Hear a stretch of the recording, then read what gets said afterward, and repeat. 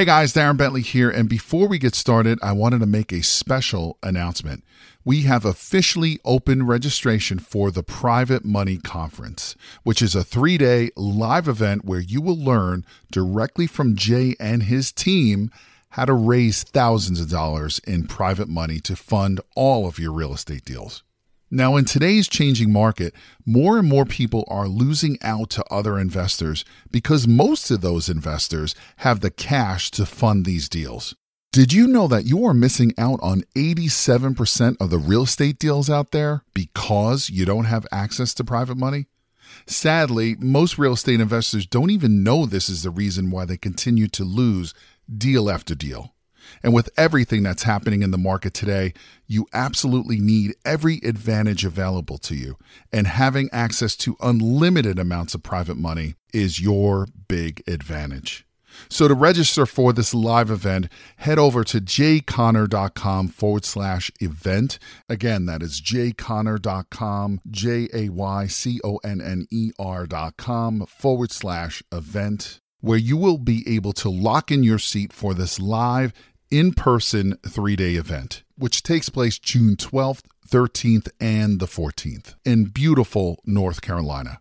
But you got to be fast because there are a limited number of seats, and when they are gone, they're gone. So again, to take advantage of this incredible event and to learn how to raise all the private money you'll ever need directly from Jay Conner and his team, head over to jayconner.com/event. Again, that is jayconner.com, jayconner.com/event. Now let's get into today's episode.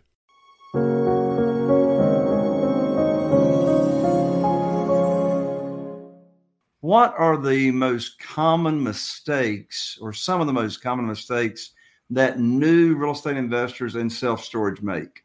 Yeah, I'm writing a book on it as we speak. That's going to be out before long. So I got 101 of them because that's the title of the book. So I'll focus on how about the overarching one, and that is, I think, and perhaps I'm guilty of this. We've been teaching and training people how to do this for 16 years, and we state that it is a very simple and predictable business model because it's compared to other businesses. It's a simpler and predictable business model. We know the numbers, we know the equilibriums, and we can go into an existing facility or a development project and make our projections and darn near hit our marks and beat them almost every time. But so I say that I'm a product of that. And that is, I think people have heard that enough, and they've heard that, this is a simple, less moving parts. You don't have the rehabs, you lock them out, they don't pay their money, and then you just blow it out and you're done. You move on to the next.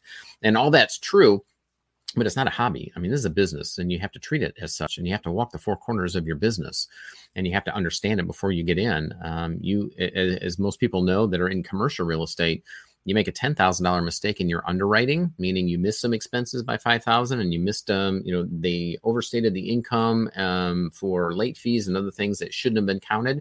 Well, a $10,000 mistake in underwriting is $100,000 to $120,000 in value that you would overpay for a facility. So you need to understand the nuances, how to value them, how to underwrite them before putting offers in, understanding how to analyze a market. And then, for gosh sakes, you don't take your hands off the wheel and assume that this is a mailbox business, because no rental business is. I don't care who you listen to or who says it. It's not. It's a business, and a business needs to be tended. So long-winded answer to your question, Jay, but the mistake that people make is that they think and they hear and assume that this is a simple business because it's simpler than what they were doing before. But it means that they have to understand it and they have to tend it. And you do have to farm the business once you own it, and constantly be looking at ways to grow occupancy, to grow rates, and reduce expenses. And that is perpetual, and that is on a regular basis.